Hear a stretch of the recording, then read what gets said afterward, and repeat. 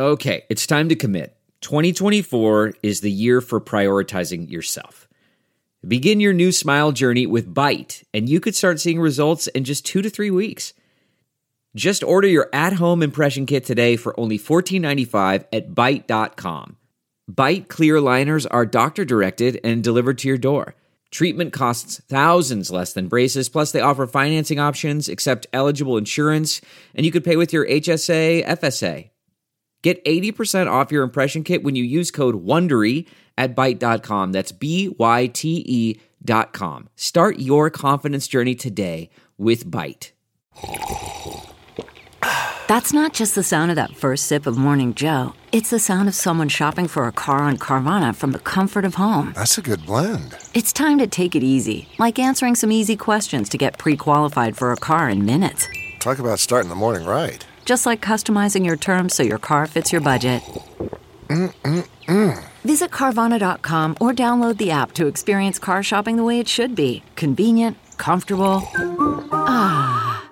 Welcome to episode 586 with my guest, Limey.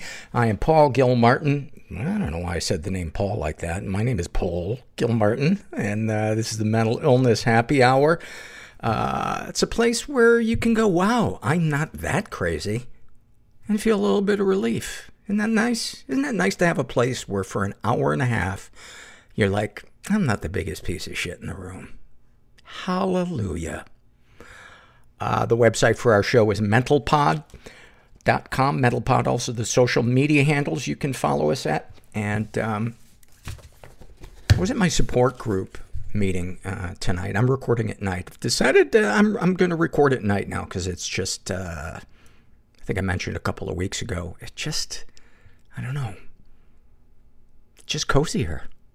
I think cozy makes for a good podcast. Feeling very cozy. Would somebody get me some cocoa? Does it get any cozier than cocoa? Maybe a couple marshmallows on it? Oh. I would not want that right now because it is 9:30 at night and it's about 90 degrees. And I don't know why I just opened the window, thinking that it would be cooler. It's not. I'm roasting my balls off. Sorry for that image. So essentially, we've gone from cozy to downhill in 1 minute and 32 seconds. Let's celebrate that. Let's put on our little party hats and say bon voyage, Paul. Any hope you had for this to be a good intro is that sailed the port a little while ago. Gracie, if you would, please make more noise. I came from, as I said, my support group meeting, wrapped up about an hour ago, and we were talking about certain themes will kind of present themselves in support group meetings. Somebody will share about something, and then somebody else will kind of pick it up, and then everybody shares about it. And we were talking about getting sober and then reconnecting with family, and family kind of, for some people, allowing them back into their lives. In fact, there's a joke that makes me laugh. What's the difference between a drug addict and a dog? When you let the dog back in the house, it stops whining. And a lot of people in the group were sharing about reconnecting with their family and their family trusting them again. And I remember, I guess I would have been sober about 3 years. It was 2006, and my dad was dying of cancer. Yeah, Paul, start off with a nice, funny story.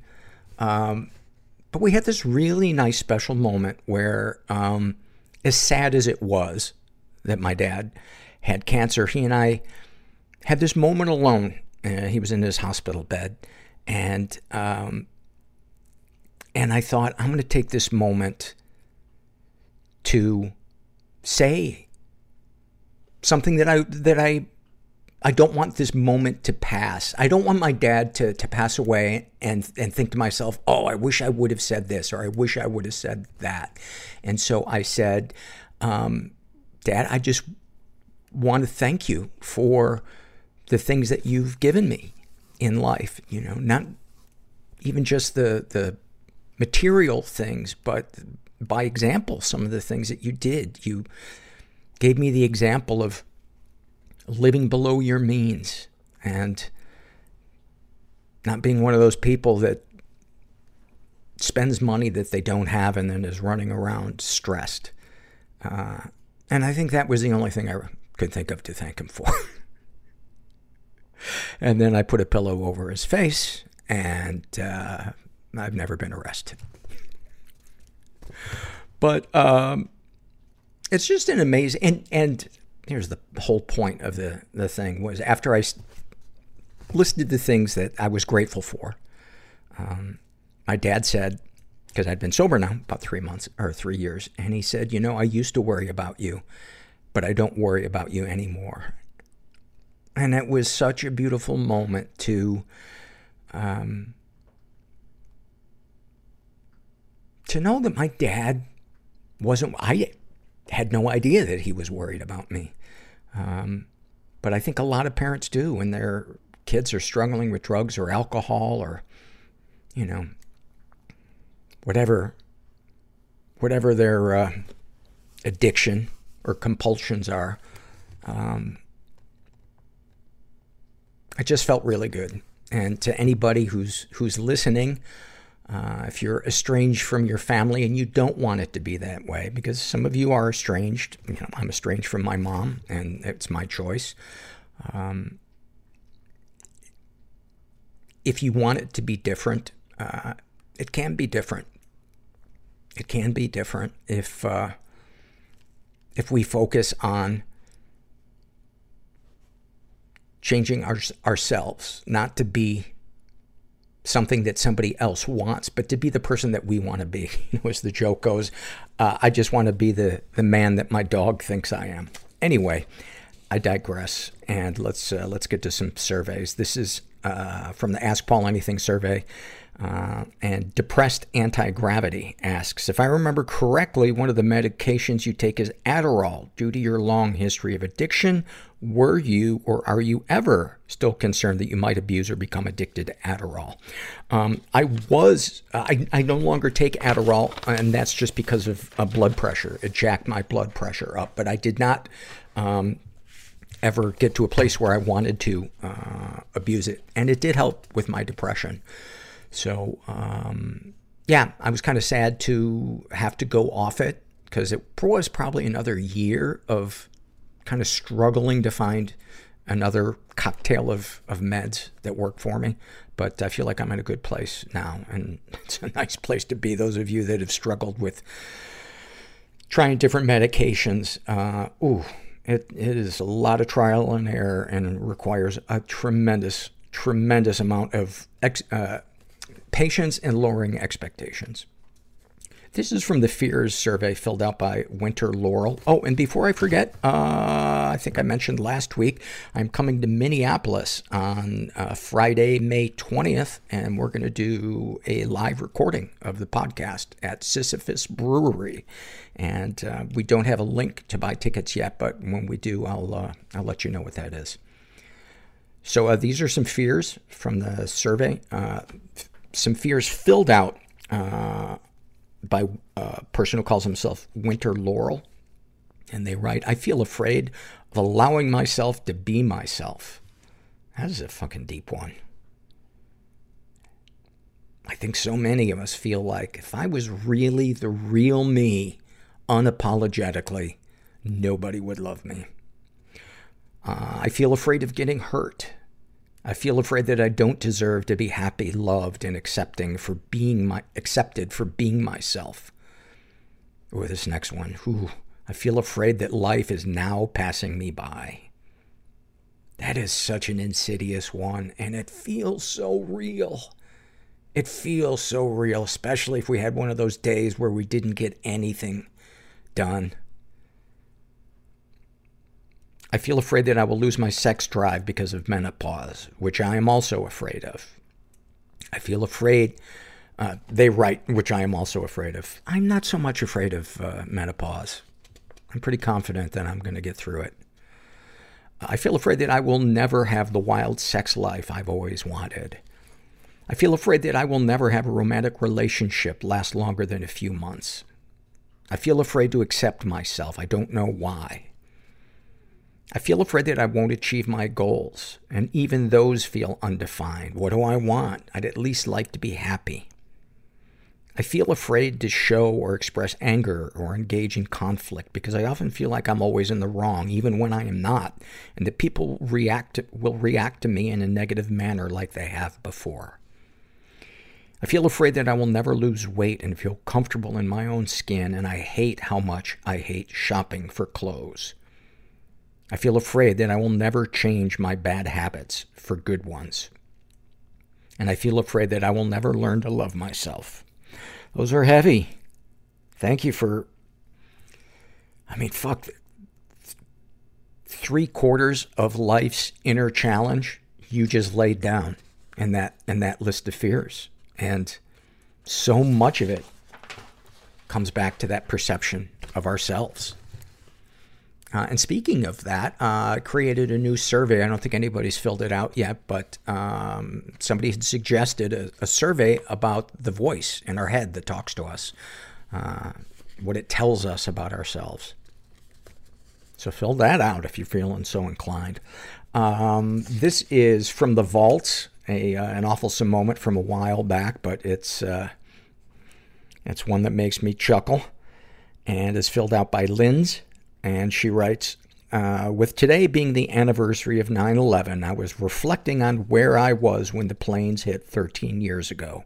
I was a junior in high school, and I was at home with my mom getting ready for school and work. We always watched the Today Show, so we saw the TV coverage from the first moment, and we were standing aghast when we watched the second plane hit in real time. The Today Show immediately started replaying the impact of the second plane, but in her shock, my mom thought each replay was a new plane. She was counting and becoming more hysterical with each replay. A third just hit, a fourth, a fifth, 6 planes. She got to 7 before I started laughing and pointed out that it was the same plane. It was an awful event and a surreal day, but I always appreciated the quick moment that she gave us to step back from the intensity. I usually feel like an awful person for having a small chuckle over such a horrific event, so thanks for at least giving this sentiment a cool name. I was talking about the name Awfulsome, which we came up with for things that were awful at the time, and or still are awful, but there's just a tiny bit of awesome in there. This is also from the Fear survey filled out by Mr. Avocado Man. And he writes, I will write this partly in the past tense when my mental health and CPTSD were at their worst. I survived many years living with the fear that people would find out that I had a sexual desire. I know it's pretty unusual for a human being to like sex, right? Ironically, this fear had nothing to do with religion. When I was a kid, my dad was falsely accused of sexual misconduct, later proven innocent by admission, and lost everything. On top of that, my mom taught me to believe that sex was the ultimate source of shame. Well, if it's done correctly. If she saw that I had looked at porn on the family computer, she would gather the family together, pull up everything that I had looked at, and ask me about each thing. I felt like if people knew I liked sex, porn, and all that jazz, that it would ruin my life forever. What made it so much worse is that I have always had a very strong libido. I genuinely thought I would lose my entire life. All my loved ones would abandon me, and I would be a failure indefinitely. This fear created an internal feedback loop where my trauma brought shame, and I would seek sexual gratification as an escape from the shame. It peaked when I would anonymously message strangers online to sext and send nudes back and forth with those people. I could be a nobody with other consenting adult nobodies. Then, the fear came true. Not only did someone find out about it, but it was someone at my job. I had my first mental breakdown in a long time. I couldn't eat, sleep, anything for days. All I could think about was suicide. The house flooded the same weekend. The weekend before, an international business trip. It was wonderful, truly. But I am so grateful that it happened, because facing my fear in that apocalyptic moment inspired me to get help. 3 years into constant therapy, and I have untangled many knots, slayed many demons I didn't even know I had, and learned how to use my innate mental tools to grow and reprogram my mind for love and acceptance.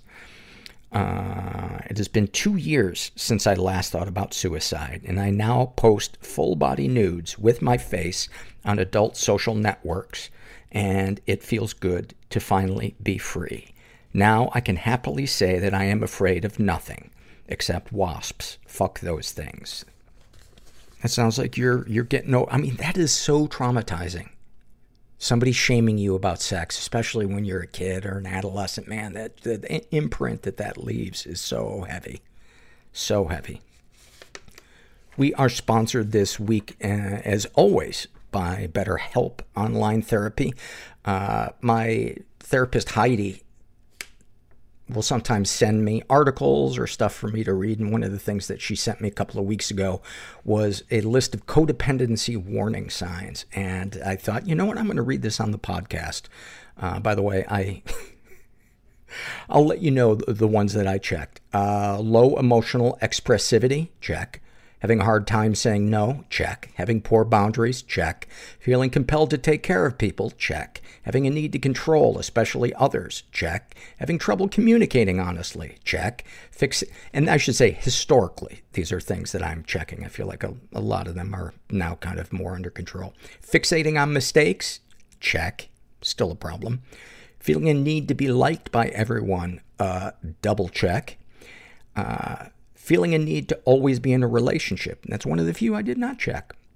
Denying one's own needs, thoughts, and feelings. Check. Having intimacy issues. Check. Confusing love and pity. Check. Displaying fear of abandonment. Still a check. And difficulty making decisions. Still a check. I just thought that was so helpful. I wanted to read it to you guys. I've been using BetterHelp for years, and it just helps me with so many areas of my life, as I think therapy in general does when you connect with a good counselor. And BetterHelp has a ton to choose from. BetterHelp is customized online therapy that offers video, phone, and even live chat sessions with your therapist. So you don't have to see anyone on camera if you don't want to. It's much more affordable than in-person therapy. Give it a try and see if online therapy can help lower your stress. You guys get 10% off your first month at BetterHelp.com/mental. That's BetterHelp.com/mental. This episode is sponsored by When Breath Becomes Air. When Breath Becomes Air by Paul Kalanithi is the exquisitely observed memoir of an idealistic young neurosurgeon attempting to answer the question, what makes a life worth living, as he deals with his own terminal cancer diagnosis. It's a stunning reminder to live while we are alive. A must-read for anyone in medicine, from a doctor-turned-patient. For healthcare workers, expand your view on patient care and the fragile beauty of our mortal lives through Kalanithi's unforgettable words. Some of the questions Kalanithi wrestles with in this book include, what makes life worth living in the face of death? What do you do when the future flattens out into a perpetual present? When the future is no longer a ladder towards your goals in life? What does it mean to have a child, to nurture a new life as another fades away?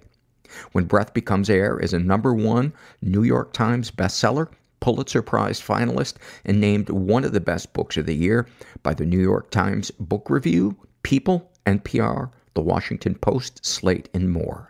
When Breath Becomes Air is available wherever books are sold. Learn more at prh.com/breath. And then finally, this is an awfulsome moment filled out by a non-binary person who refers to themselves as Claire. And they write, my dad is a clinical sociopath and a doctor. He was a pill addict and pill dealer during my childhood and was largely absent, always emotionally and often physically. I have learned most of what I know about him through painful phone conversations with my mom. He's a real sicko. But so am I. The difference between us is that I have a conscience. The urge to compare myself to him always haunts me regardless, especially because my mom used to compare me to him with great disappointment and disgust.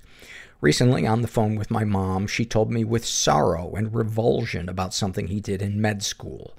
While performing an autopsy on a little boy, he took the brain out, set it on the table next to the boy's head, and took a Polaroid.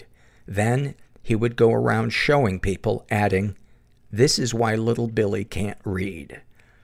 My mom could hardly choke this story out, adding at the end, "What kind of a sick fuck thinks that's funny?" Whenever she unburdens these stories to me, they are clearly emblematic of the misery and psychological torment she underwent for 11 years in their marriage.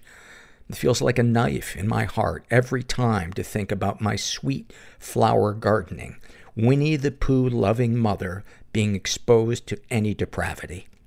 The desecration of someone's dead baby boy for a laugh makes me sick, too. The problem is, I also think it's pretty funny. Your fear of death is your love of life in reverse.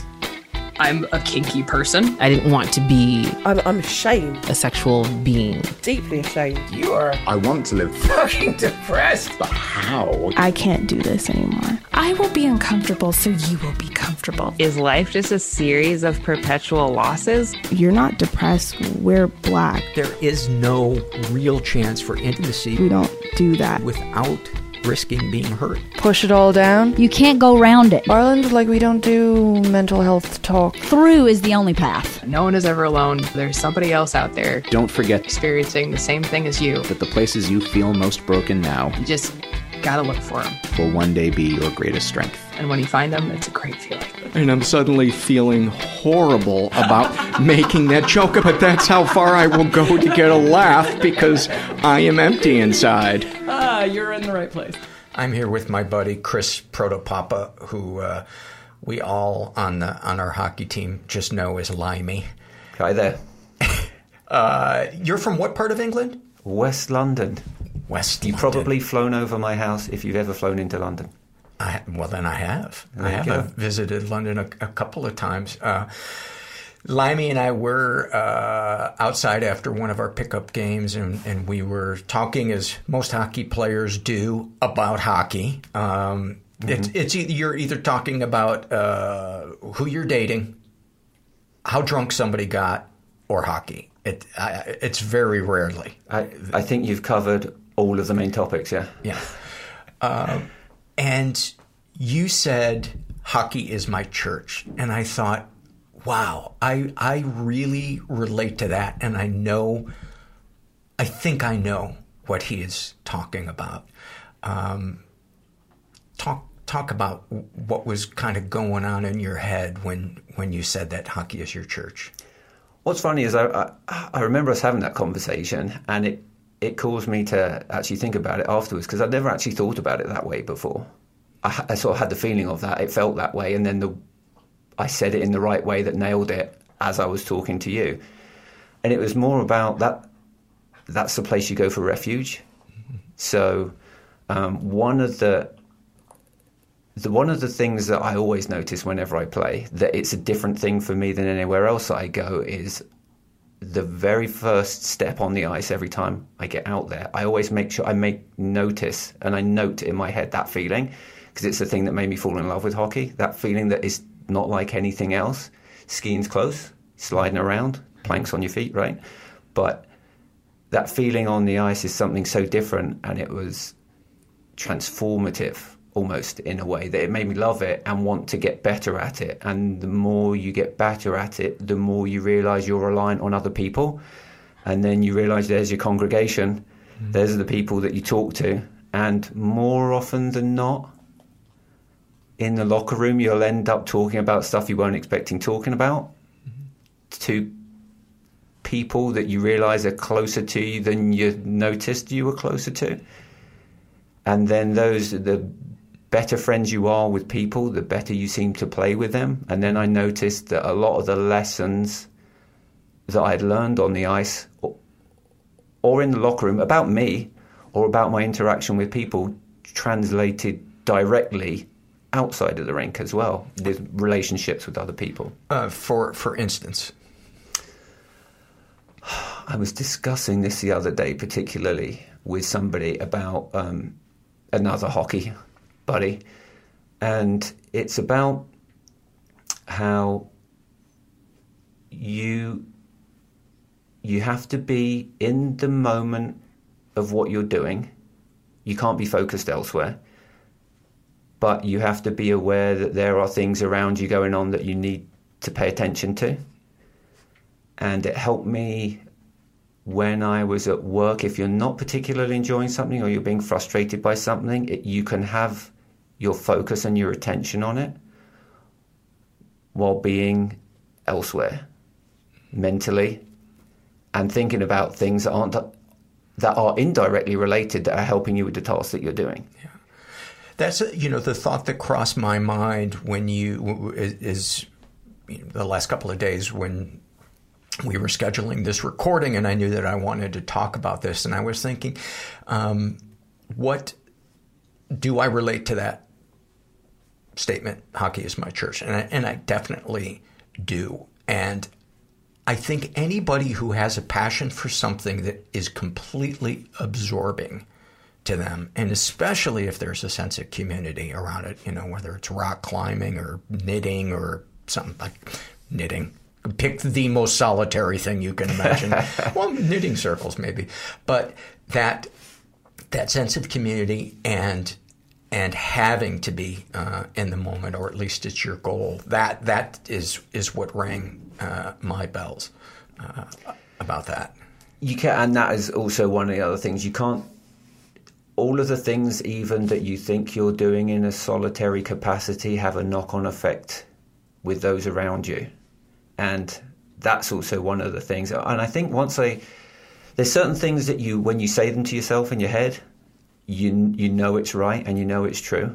And for better or worse, I'm a pragmatist. So if I have an idea, I have to explore it to the nth degree in my own mind before I'll let it go. It gets you caught up sometimes and slows you down and gets you stuck in places you don't necessarily want to. But the upside is you really do have a grasp of a situation or an understanding, and how all of the things that we do relate to other people and vice versa. It makes you, I think it's probably made me more respectful towards other people.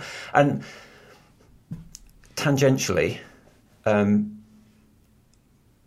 when you are speaking to people, there is a tendency to talk to them over a fence, right? There's your perspective and you're relaying that to somebody else.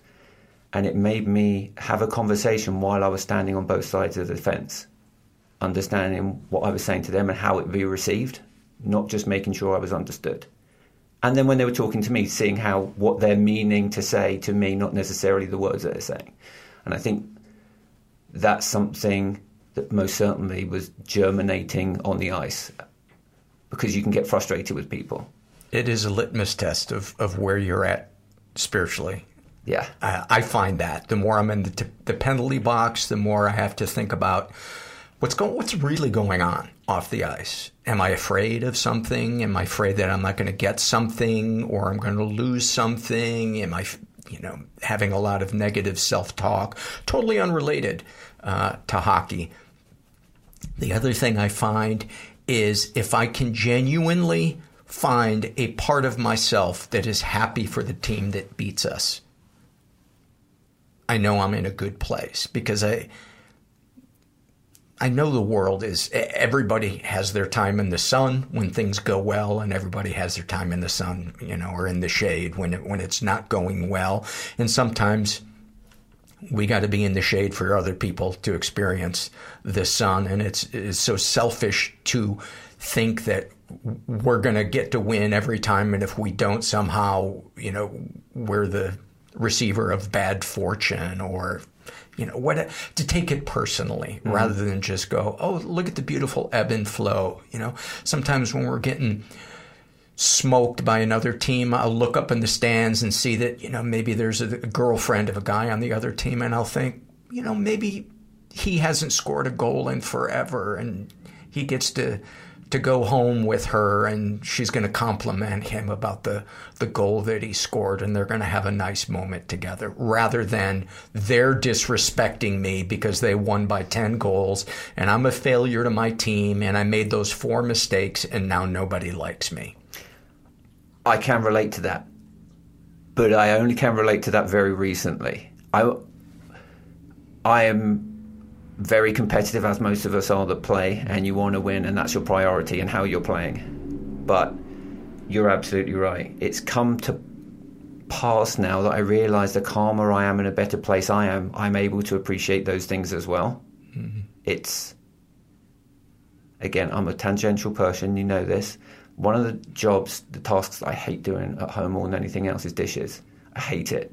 It was just driving me crazy doing it all the time.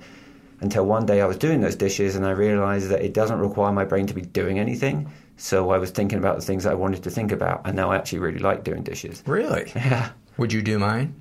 Yeah. How many you got? You don't leave stuff on there and let it get crusty, do you? No. Okay, then we're good. I'll do them. Sadly, I did them before you came over. And I think that's just, it was just that tiny little shift that changed something from absolutely vehemently hated to enjoy. And the same thing with, as you're saying, with losing now isn't about my performance or what I did wrong or contributed to that loss, the worst of all things, right? Mm-hmm. That you do notice if somebody scores that doesn't score very often, you can tell by the reaction and you can't help but smile. Yeah. And it kind of makes it a good night. Mm-hmm. Yeah, I've been there. I felt like that. That's good. And again, it's, you know what? It's the two sides of the fence again. I can see it from their side. I can get on that. I can ride that wave with them a little bit. It makes your day better. Yeah. You're still getting crushed, but your day's a bit better from it, right? Yeah. I love the feeling of complimenting somebody on the other team for a goal they scored. I am always complimenting my teammates when they do something well, or even if they're just trying hard. It feels easier to do, doesn't it? Compliment your guys. Yeah. And it seems difficult to compliment the other guys. I'm in the habit now of if a guy in the other team scores a good goal, of stopping him after the handshake and saying, man, that was a great goal that you scored. I feel something spiritually in me because I'm not lying. It was a good goal that he scored. Yeah, in the moment that he scored it, I was pissed that the goal went in, but in the grand, I'm able, once the final whistle blows, I'm able to see things in the grander scheme of things. One of the things that you and I were talking about that night in the parking lot after pickup was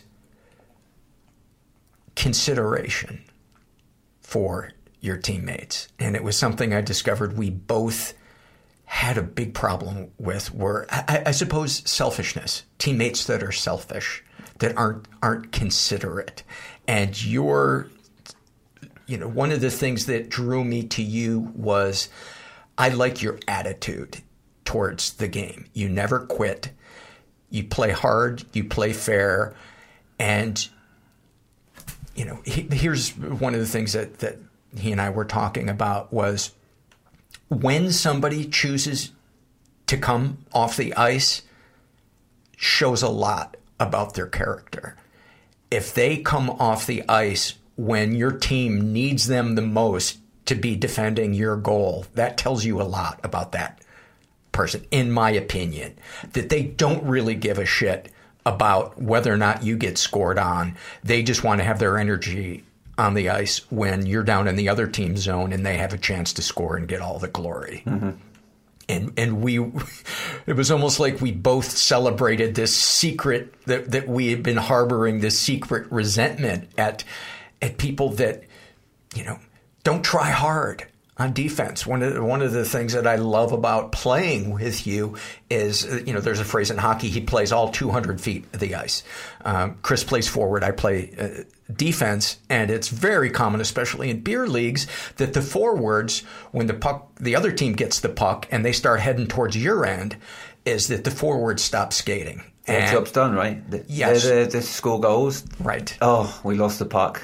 Yeah, now, deal with it, defenseman. I don't have a chance to get glory now. I don't want to put in the grunt work of having to expend energy without any chance at glory. Mm-hmm. But you and Frank and a couple of other guys on our team, and I think it's really one of the things that makes us have a good game is you guys try like hell. You never give up, and you skate all 200 feet of the ice, and that endears people to me in a way that it's hard to even put into words. Maybe it's because I'm a defenseman and we're so used to being abandoned by the forwards, and then you have the front row seat to the other team scoring a goal while you're flopping around trying to cover three guys at the same time, and it's just like it's such a feeling of abandonment and disrespect. Yeah, the closer you are to the puck going in your own net, the more personally you take it. Yes. And I notice as you're saying that, I'm thinking about it there, it's less irritating to me if I'm back checking and I'm still at the red line, halfway up the rink. And that's as fast as I could have got back. The puck goes in, that's really irritating. If I'm right next to it, that's incredibly irritating. As defenseman, you're always right next to it, right? Yeah. I feel bad for goalies. I used to be one. It's a tough gig. Yeah. But you're right. I just want to go back to something that Sure. you said with not putting in the effort because there's no chance of glory. Isn't that relevant in today's world? Yeah. Right? I hadn't considered that, but you said it's very poignant. I thought it was worth revisiting. Right. I was about to say nobody wants to do the grunt work, but that's not fair. A lot of people don't want to do the grunt work, and I suppose in many things I'm one of those people that doesn't want to do the grunt work. But nobody wants to do grunt work. That's right. fair. That's why it's called grunt work. To have. That's why it's called grunt work. Yeah. But I don't know. There is something about the greater goal, and maybe this sounds cheesy, of being of service to your teammates by trying hard and doing the best job that you can, putting in the effort and the consideration to do a line change when when it's not in your end. I think you're absolutely right, and that is one of the life lessons that I learned on ice that I took into life, which for me was, and it has made my life exponentially better. I will say that there's many things I do with my life to make my life so much harder. But one of the few things that I've done that I'm very happy that I did was if you do actually invest yourself in other people's victories, you get to share in it, and then you're pooling victories from multiple people rather than toiling away for only the victories you get. You're doing yourself a disservice, really, is what I feel. You get all the wins with everybody else. Enjoy them with everybody else, right? We got this weird thing where if somebody else gains, you're losing. Everything's a zero-sum game. It's just such a cynical way to go through life, isn't it? And lonely. It's exhausting. Because we've all done it. I think we're sort of programmed. And you live in a major city, you're around a lot of people. I've had friends move to smaller cities and they notice there's a significant difference in how people interact with each other. That's one of those things I've noticed. Let's pool our victories. We live with 7 million other people in LA. Can you imagine if we're pooling our victories? 24/7 party parade, right? Yeah. We do get focused on the stuff that, it's human nature, isn't it? You focus on the things that need to get changed and need work and need effort. And if everything's going all right over there, we don't pay attention to it. But you can end up a loser a lot of the time on that. So where did you discover hockey? You didn't discover it in England, did you? No, my dad discovered it along with many other Angelinos when a gentleman by the name of Wayne Gretzky showed up in LA. And were you living here with your dad when that happened? Oh, no, my dad was living here. I was still living in England, and we used to come and visit every summer. And he saw this guy named Gretzky. He said, "Oh, this is pretty cool." So I said, "Oh, send me some videotapes." He goes, "Oh, I'll send you the videotapes of the playoff games," which for those of you who don't know, it was incredibly bad luck on his part that in the mid-90s, the one year that the Kings made the playoffs and went a deep run, and one game was one videotape, and one videotape to convert from US to UK was about $100. What's that got to be, like $500 these days? Yeah. That he dutifully recorded all of those playoff games, and I got all of those sent to England, and I wore out the tape. And so I started to pass up 6 weeks summer vacation in LA for 2 weeks at the Easter time so that I could catch hockey season and go to a Kings game.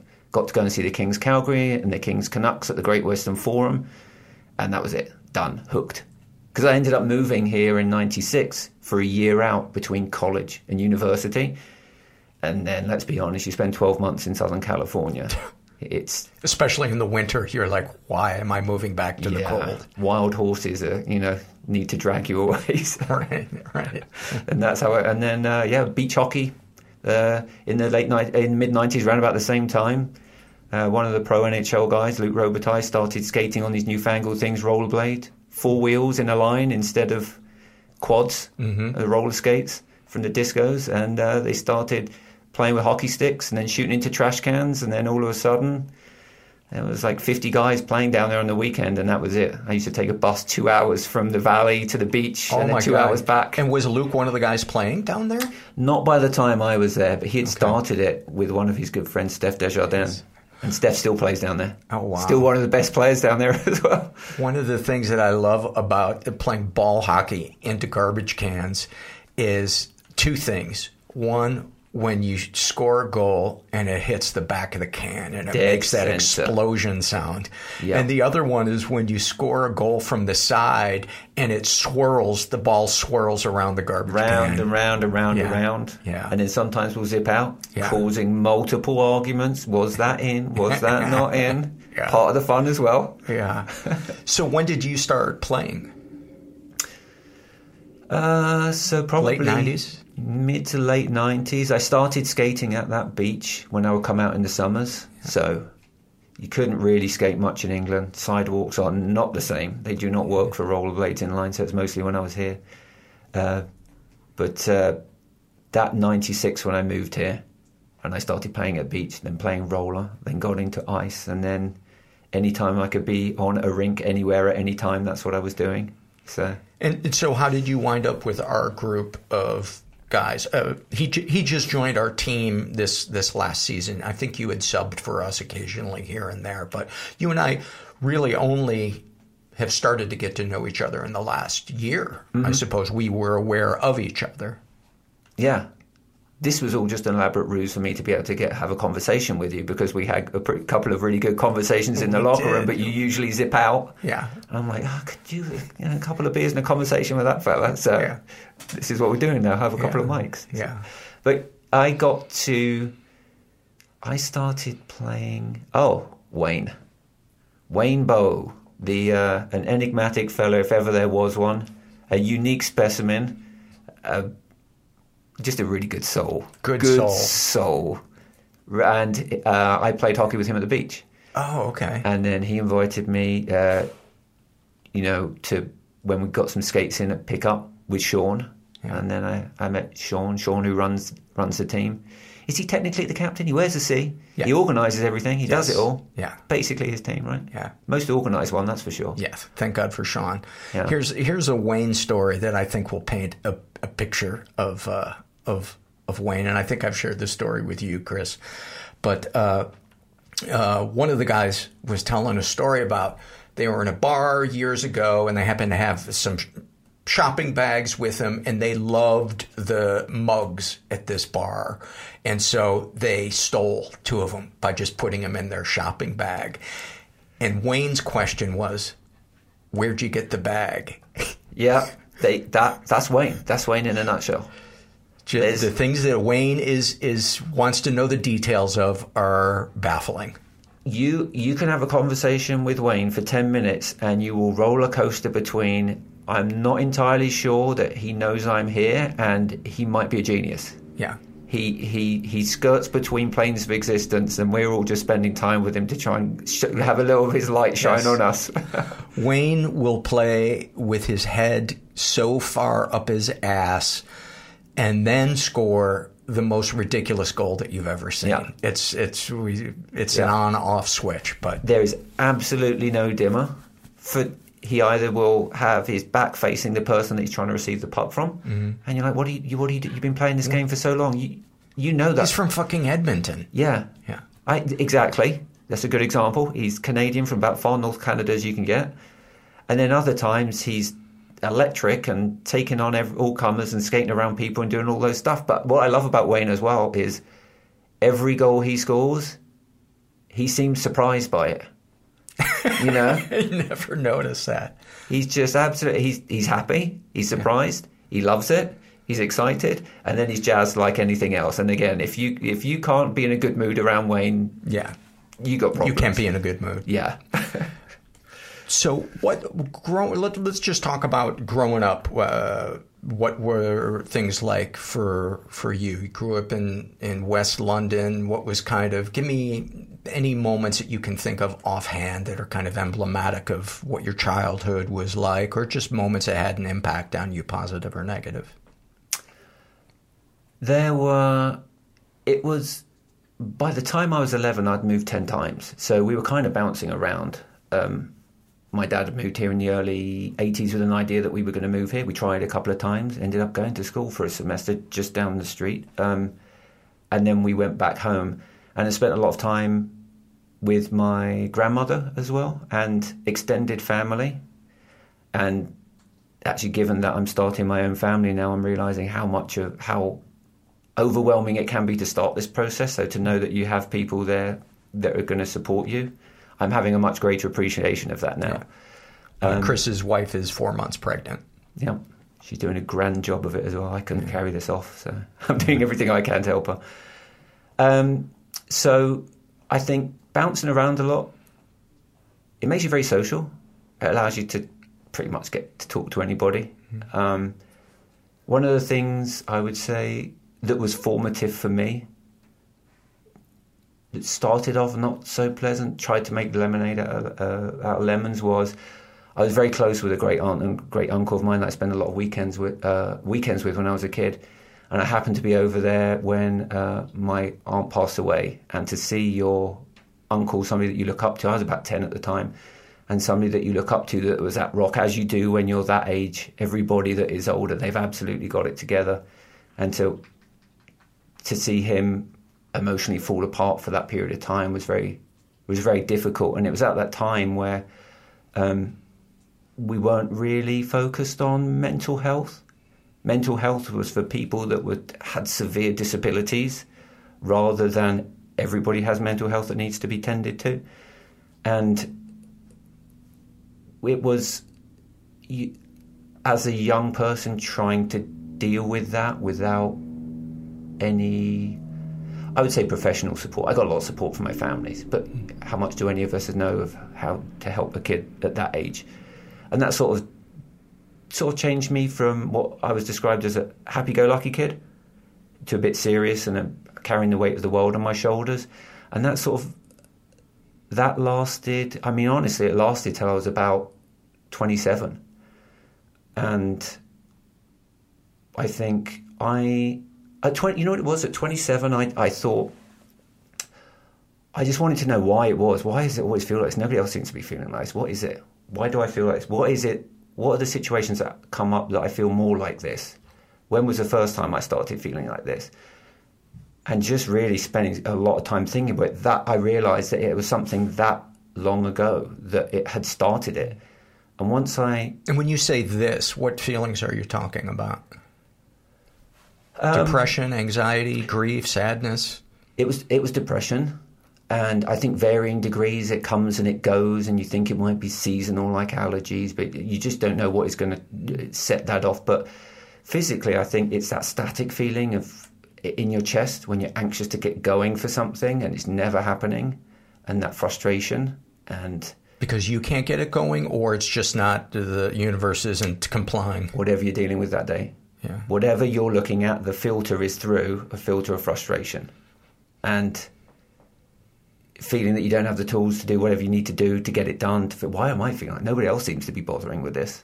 But as we know now, fortunately, I'm very thankful to be, it seems weird to be saying it given everything that's gone on, living through the last 10 years is how much more of an appreciation and nuanced understanding we have of mental health and what that means and what the requirements are for each of us on a daily basis.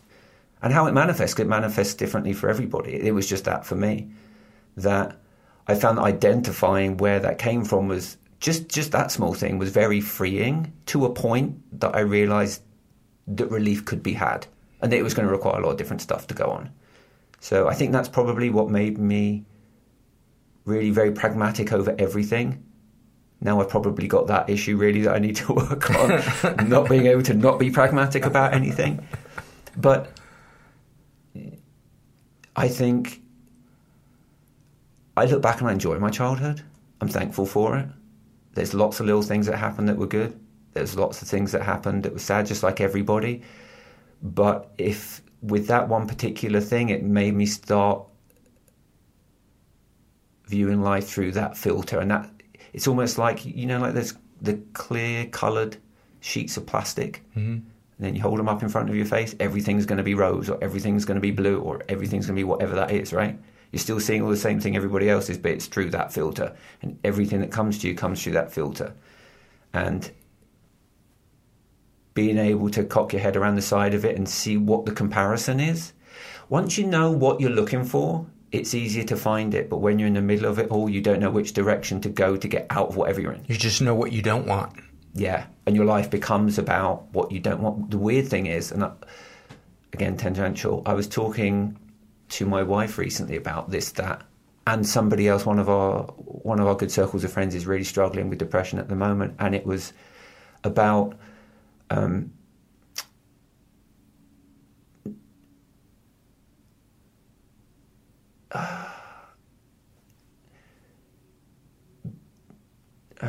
how do you describe it? I get careful with my words and sometimes to a standstill. Join the club. Yeah, particularly as we were saying over the last year or two. Mm-hmm. Tip of my tongue happens more regularly. I'll have to leave that one, come back to you on that one. I get very specific on my trainers, so I apologise for that. Okay, that's all right. That's all right.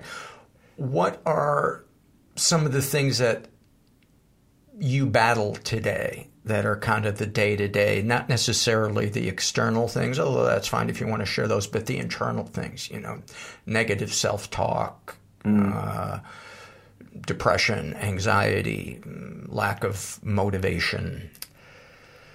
Yeah, again, I think it's all of the stuff that everybody deals with, but it's just how you view it. And so, you know, daily, I'm realizing over the last, I've been saying this is the last couple of years, is none of us are going to realize the impact of all of the stuff that's gone on until you're out of it and you've got perspective. Mm-hmm. But as we start to come out of it now, it feels like we're starting to come out of it now. I'm starting to get a bit of perspective, and I'm starting to realize how much anxiety I've been carrying around on a daily basis. And it manifests for me that everything seems overwhelming. Any job, anything that I'm not doing right now, it's overwhelming to have to add that to the list of things I need to do. Once I start going, I'm okay. And interestingly, I was hearing recently, it may be an old idea, but it came up recently, was that motivation, it was a study that I was hearing about, that motivation comes after you begin. And that resonated with me particularly because I felt like there was always something, particularly in life, that I would be able to contribute and I would be proud of, so I waited for that to show up. Keep yourself open, keep yourself ready, and it will show up. And when I heard that recently, I realized that, and again, this is going to seem so obvious to those people that don't look through this filter, that you're like, yeah, that makes sense, that's what I did, that to think that you have to start moving in a direction before you get the motivation, and then once you get the motivation, you're going to realize whether you're going in the right direction. And you can pivot. It always felt like a direction was a cul-de-sac that you've wasted time on if you didn't complete it. So don't start with all of that energy unless you're willing to complete it. I'm starting to learn flexibility of thought, which is an incredibly difficult thing for me to learn. As I said, pragmatism, and I can't stop doing it. Yeah. So I'm trying to balance that stuff out.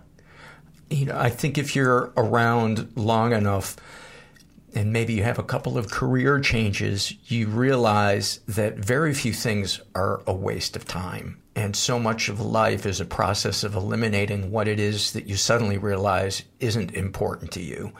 And, you know, there's a saying in recovery that the road gets narrower. And I didn't understand that for the longest time. And then after being sober now for 18 years, I've had to let go of a lot of things to try to find an inner peace in myself so I don't start drinking again or doing drugs. And I discovered that who I wanted to be wasn't going to be a journey of adding things to myself. It was going to be a journey of letting go of the things that I thought I had to be, that I had to have everybody like me, or that I had to achieve some type of success. Because for me, to be one of many was to lose. And now I realize being one of many is where it's at. That's where the community is. That's where I find the peace and the church, wherever it may be, whether it's on a rink or it's in one of my support group meetings, or just having coffee with a person or a group of people. But that vulnerability and that honesty is led the way. It's almost like making the decision to try to live an honest life, the attempt to live an honest life, because I haven't always done it, but the seeking to me opened everything else up. And then the thing that you were waiting for to be right in front of you could only come because you were seeking. What's that the thing they say, that when the student's ready, the teacher will appear. Yeah. And you're right. I found that all of the most important things I've learned while trying to get to another destination, that I was frustrated that I wasn't there yet. I'm working on something, and then you get a realization, and once that resolves itself, you look back and realize that all the important stuff were actually as you were getting there. Mm-hmm. You were talking about that honesty. One of the things that actually this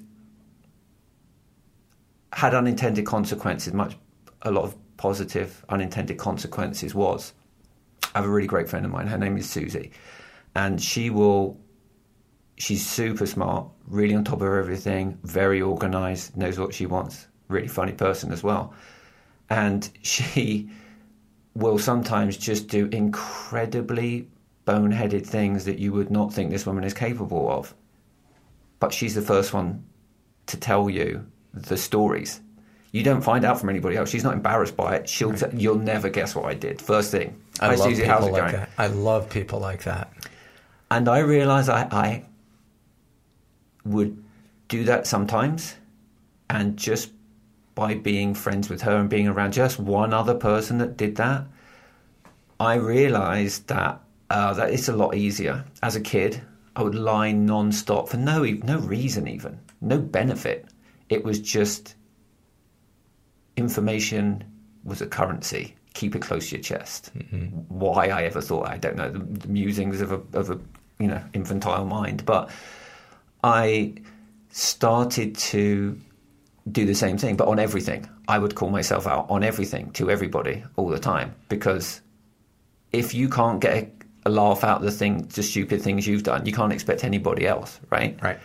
And the unintended consequence I was talking about is that once you start doing it regularly, in the moment that you're about to make a decision, you weigh up how this could go, and you realize that this could go incredibly badly and you could look really stupid. Now make the decision. Do you really want to do this?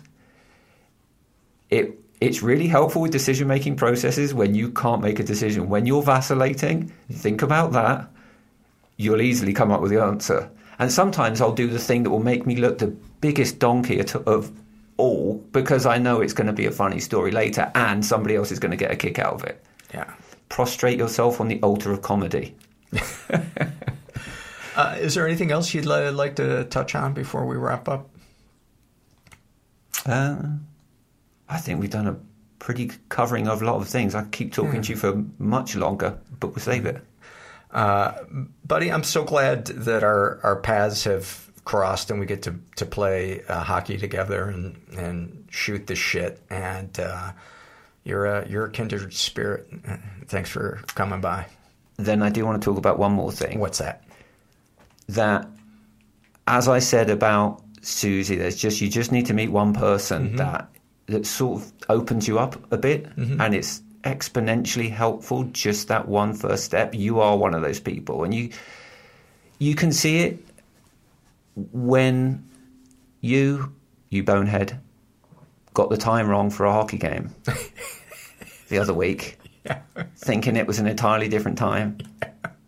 Now, bearing in mind, it's herding cats getting guys into a locker room and showing up for games. Yeah. There's one guy that always shows up. So when you get everybody else and you're the guy that misses, your presence is keenly felt, is keenly missed. Yeah. But as much as it is a good vibe in the locker room on that team, which is one of the reasons that I love playing, it's noticeable when you're not in a room. And I think we need to let people know when they're doing things right.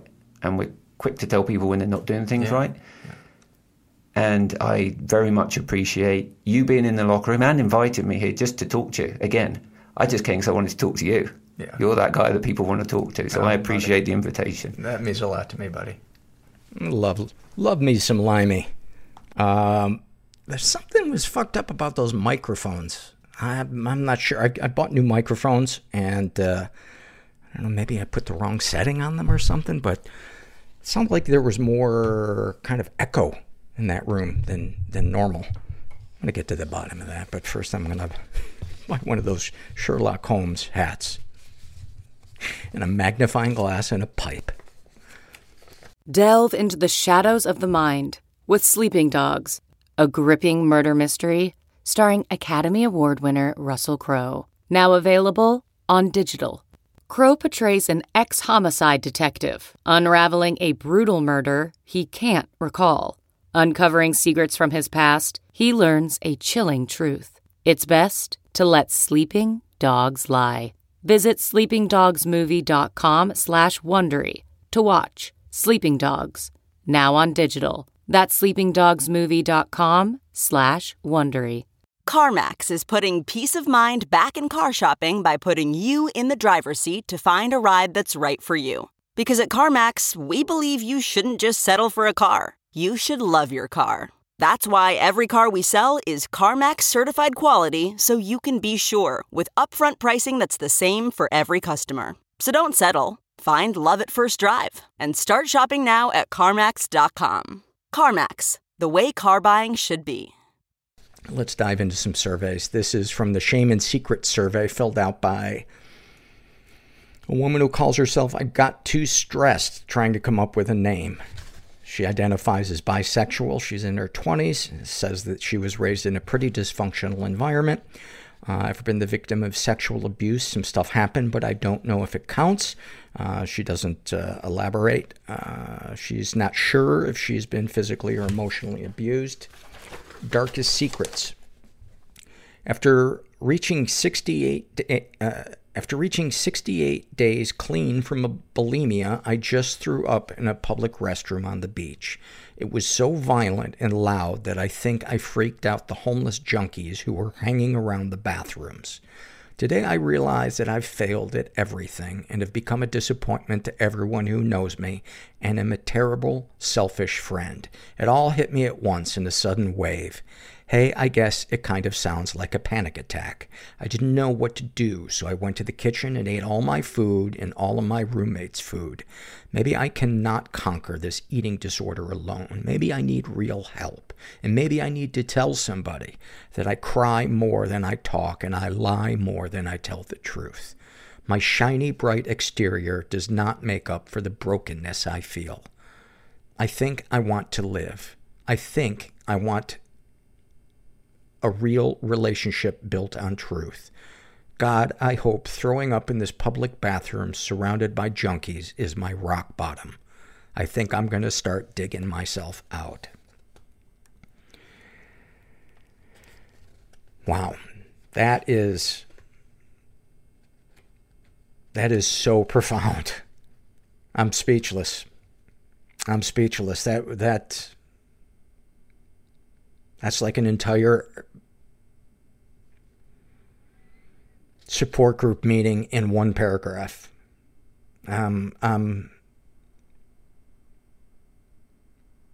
so sorry that you had to go through that, but I'm so happy that you got through that and that it changed your perspective. That, you know, in our support groups, we call that the gift of desperation. And, yeah, if you filled that out and you're listening, give us an update. I'd like to know how you're doing. This is also from the Shame and Secret survey filled out by a woman who calls herself Xanax, ETOH, weed still, not numb. No fucking idea what any of that means, except for Xanax.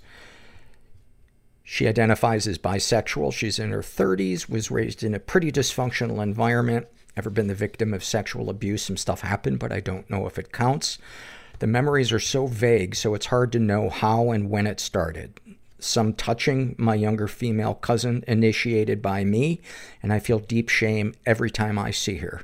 Also, I remember asking my mentally ill uncle to rub my clit because I liked how it felt. I'm pretty sure I initiated that as well. The second he asked me to touch him, it stopped. I feel like a total predator! ! She's been physically and emotionally abused, mostly by men I have dated, but I'm also an abuser. Any positive experiences with the abusers? Yes, I deeply loved the men that abused me. I had a child with one, and I am currently married to the other. Darkest thoughts. I'm terrified of my spouse cheating, but secretly want to watch him fuck someone else to see if it evokes total rage or sets me free. When I masturbate, that thought makes me come. And that's pretty common. I've heard more than a few friends of mine share that is a turn on for them. They're fantasizing about that, even though in real life they are jealous of the thought of that happening. Oh, human brain. What are your darkest secrets? I had a friend who always accused me of sleeping with her man because we lived in the same building, because I was with him first.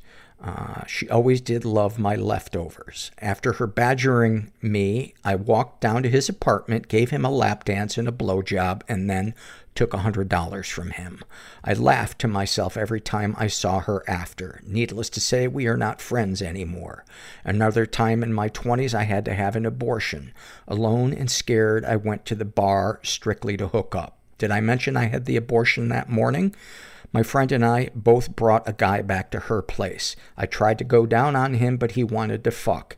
Totally intoxicated, I cried, saying I just had an abortion this morning and I can't have sex. He pushed me off of him onto my back. I was already on my knees, LOL, and said, "You're nasty." I collected myself and walked out of the room to find my friend fucking both of them. To add insult to injury, we all frequent the same bar, and he told everyone about it. Sexual fantasies most powerful to you. I want to watch my husband fuck another woman way hotter than me. I want to see how hard he comes. It makes me feel terrible and confused because it's one of my biggest fears.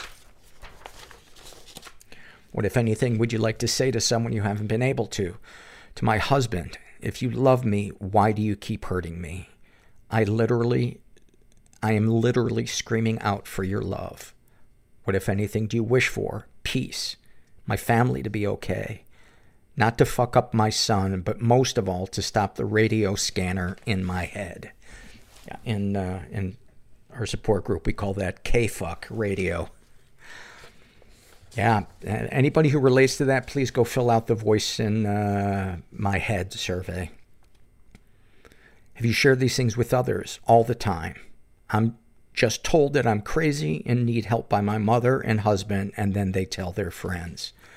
How do you feel after writing these things down? Relieved. Anything you'd like to share with someone who shares your thoughts or experiences? Be easy on yourself. Any comments to make the podcast better? Can I meet you and hug you? Because I literally belly laugh with your jokes when you are interviewing. Often thinking, how did they not laugh at that? LOL. Well, that makes me feel very good. Thank you. Have you shared these things with others? You said that your mom just tells you you're crazy, and your husband then just tells your friends. You are worthy of friends who love you, who you can trust, and who you can confide in. And it sounds like you don't have that with your mom or with your husband. And, you know, we go around once in life. Why not try to get the best friends possible? I've done it. I have fucking amazing friends. Amazing friends. But it took work to find them. I had to bottom out on drugs and alcohol to find them. But they're my people. They're my fucking people. And they changed my life. And you can too. This is a happy moment filled out by Butterball, who identifies as agender. And they write, I'm sitting at my computer, slightly sweaty, after finally cleaning my apartment. The dishes and floor drobe, clothes on the floor, had built up quite a bit since it's been a busy couple of weeks. I'm learning not to beat myself up when I don't have time to clean, to acknowledge that I'm tired rather than inherently lazy. And cleaning has become more joyful because of this. It's not Catholic-style penance anymore, but a gesture of care for myself and my space. I've gotten into a pattern of using Saturday mornings to listen to the new Metal Pod episode while I sweep and hum to myself. The podcast feels like a friend sitting in my home telling me about their life while I clean. Today, the rare Chicago sun is shining through my windows. My hands smell like basil from tidying the house plants, and the day is still young. I'm okay. I have time. Wow. So beautiful. So beautiful. Just love it. Love it. Did I say I love it? I love it. This is a Shame and Secret survey filled out by a guy who calls himself the Monster's Ghost.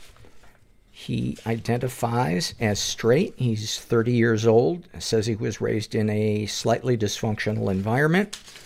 Ever been the victim of sexual abuse? He writes, yes, and I never reported it. When I was around 11 or 12, I was staying the night at a friend's. Everyone was in bed, 2 brothers in a bunk bed, and myself on a mattress on the floor. Their older brother, pretty sure he was 17 or 18, across the hall. A little time had gone on, and the older brother popped his head in the room, asked who was awake, and I let him know that I was. He came over and sat down next to me, and we talked for a while. He laid down on the mattress, and somehow the conversation came to sex and being gay. I don't remember how it started, but he started fondling me. Not knowing any better, I began fondling him. After this happened, it would happen more often. Anytime I would come over to hang out with my friends, I would find myself with him locked in his room. This wasn't against my will. We would fondle and masturbate each other. Well, I'm just going to pause right there.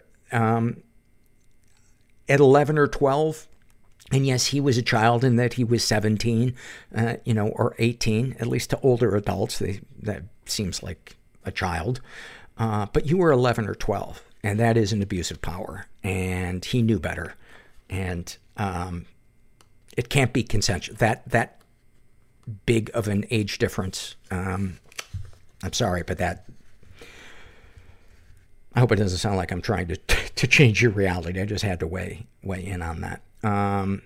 We would fondle and masturbate each other. I would get the tingle, and he would pull out a cardboard box he kept under his bed and would come in it. Then we would just go back to our day like it never happened. Then it just kind of stopped. But I didn't. I started hanging out with a boy my age, 14 or 15 by now. We would usually just hang out and play video games or play outside. Again, I don't really recall how it started, but the friend and I would perform oral sex on each other, once in a public diner. The classic, I dropped my spoon. He went under and gave me oral. Our waitress came and took my order, and that was that. We later went to his house and straight to his room where we had sex. I would later lose my virginity to a girl in his basement while he was in the next room. He's also been physically abused.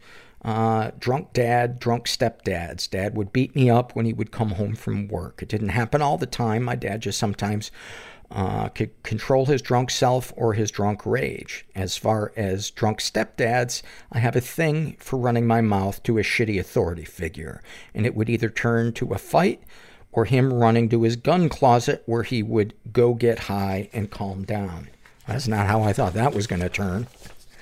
He went to his gun closet in a fit of rage and calmed down. Any positive experiences? I was distant with my dad for a while, but we talk every now and then. Darkest thoughts. Suicide, but there's more of an intrusive thought that kicks in here and there. For example, say I'm driving with my son in the back and I get to a red light. The thought of when the light turns green and I go, the person at the red light is just going to keep going and smash into my car. I turn and my son is dead, and the next thought is, would I kill myself there or later? It's just thoughts. My brain just processes the worst case scenario and runs with it. Darkest secrets. Masturbate at work. Tried to cheat on my girlfriend on multiple occasions. Tried. Sexual fantasies most powerful to you. More than one partner. The thought of wanting to pick up a small-sized lady and put her on my shoulders and put her against the wall to give her oral is a go-to thought. Usually makes me eager and sometimes careless.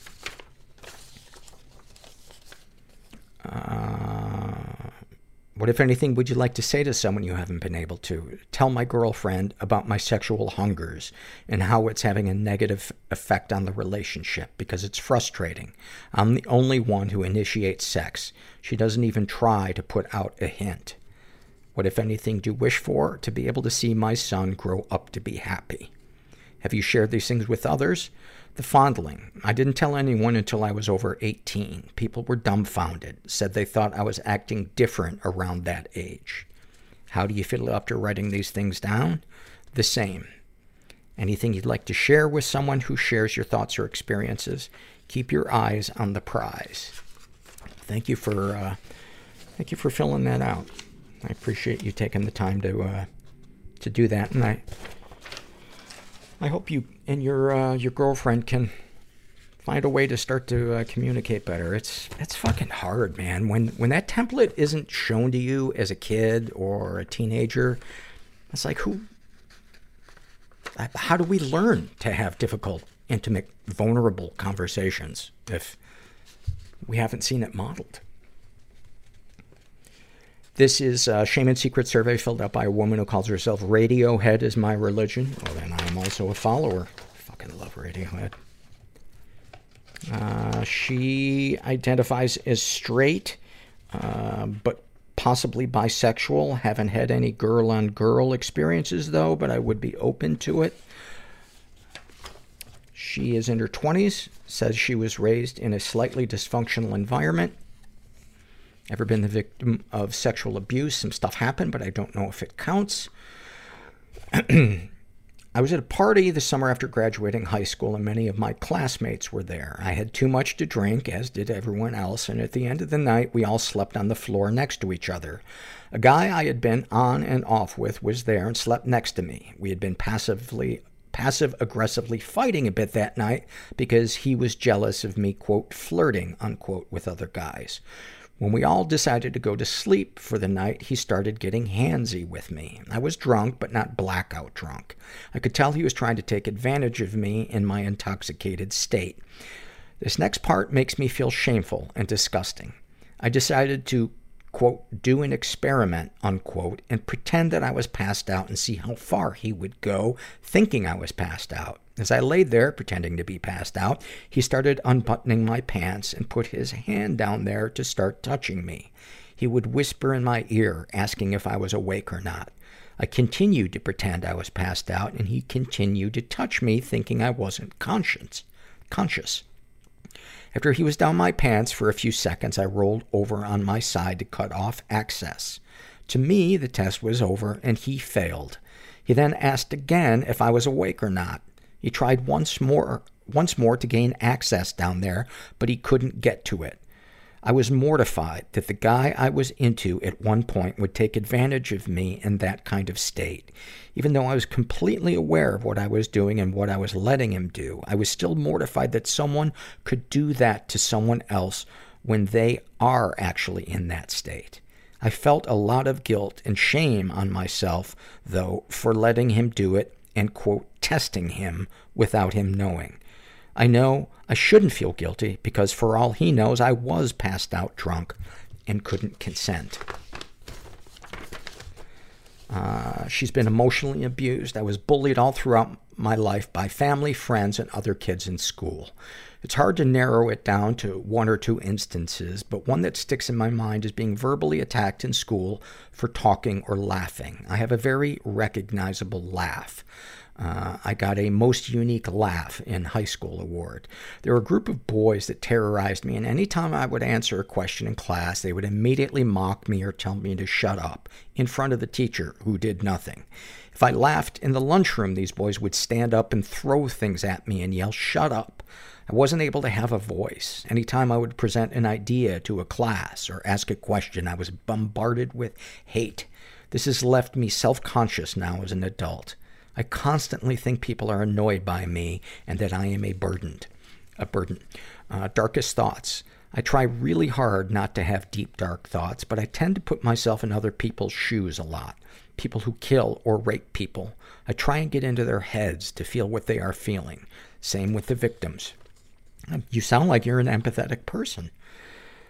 Darkest secrets. This is something I have never is capitalized, shared with anyone, which is also capitalized. But when I first discovered masturbation and the joys of orgasm at around 12 or 13, I let my dog at the time lick my pussy until I came. I have tremendous shame surrounding this. First, because it's a dog, for goodness sake. And second, I felt like I sexually abused the dog. You've heard me talk a lot, I'm sure, about how not of a big deal and how common that is for people discovering sex. Let's see. Sexual fantasies most powerful to you. Sex with a woman.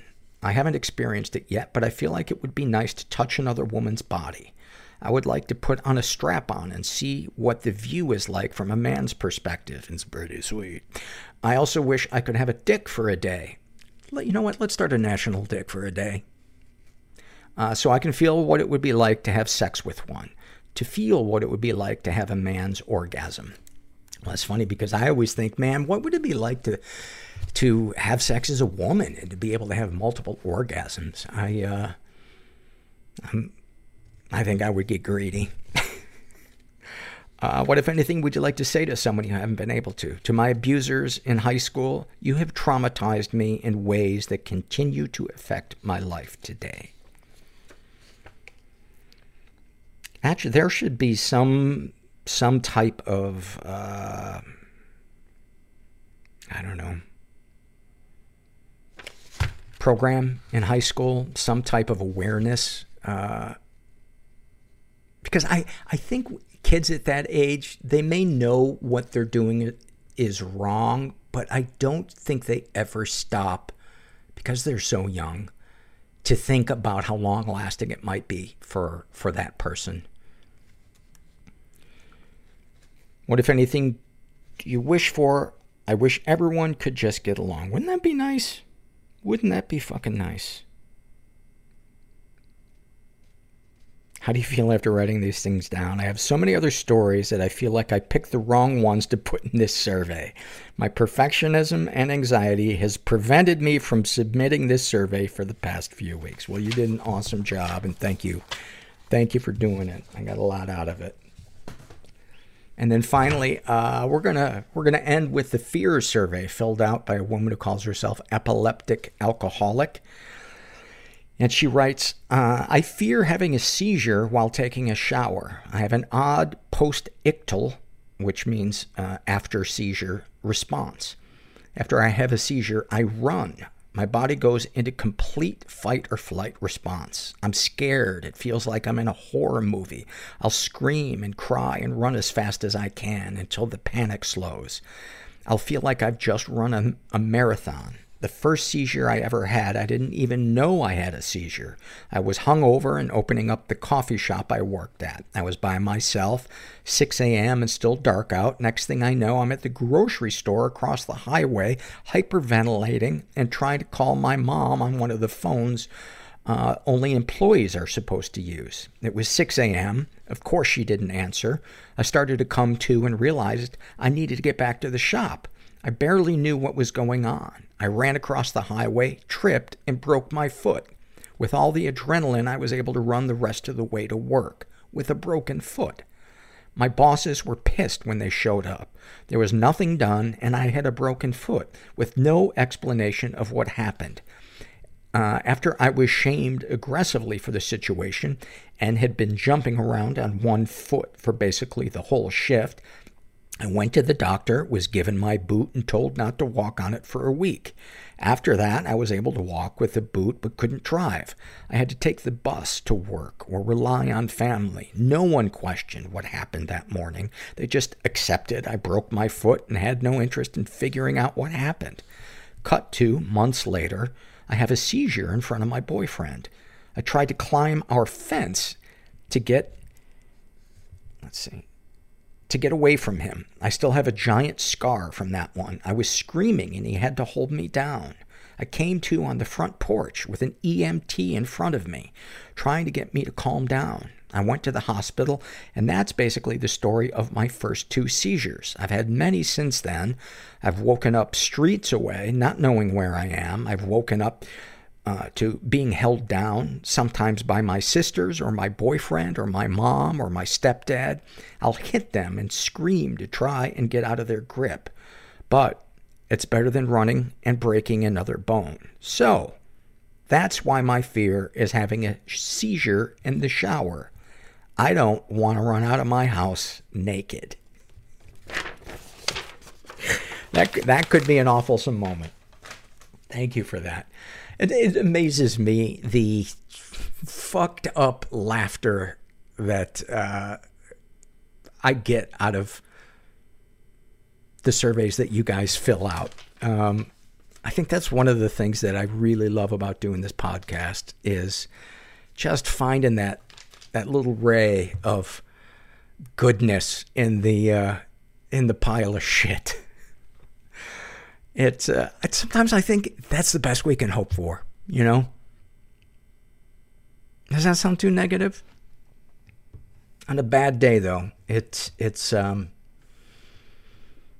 trying to find the humor in the fucked upness is the thing that makes it all better. And I think that's why I love support group meetings, is because we find it all the time, at least in good meetings. I've been to some shitty support group meetings where it's just, oh my God, I would rather watch paint dry. But anyway, I hope you guys enjoyed this episode. I hope the podcast has improved with me doing it again at night. It feels better on my end, but what do I know? I'm a fucking nut job. So be good to yourselves.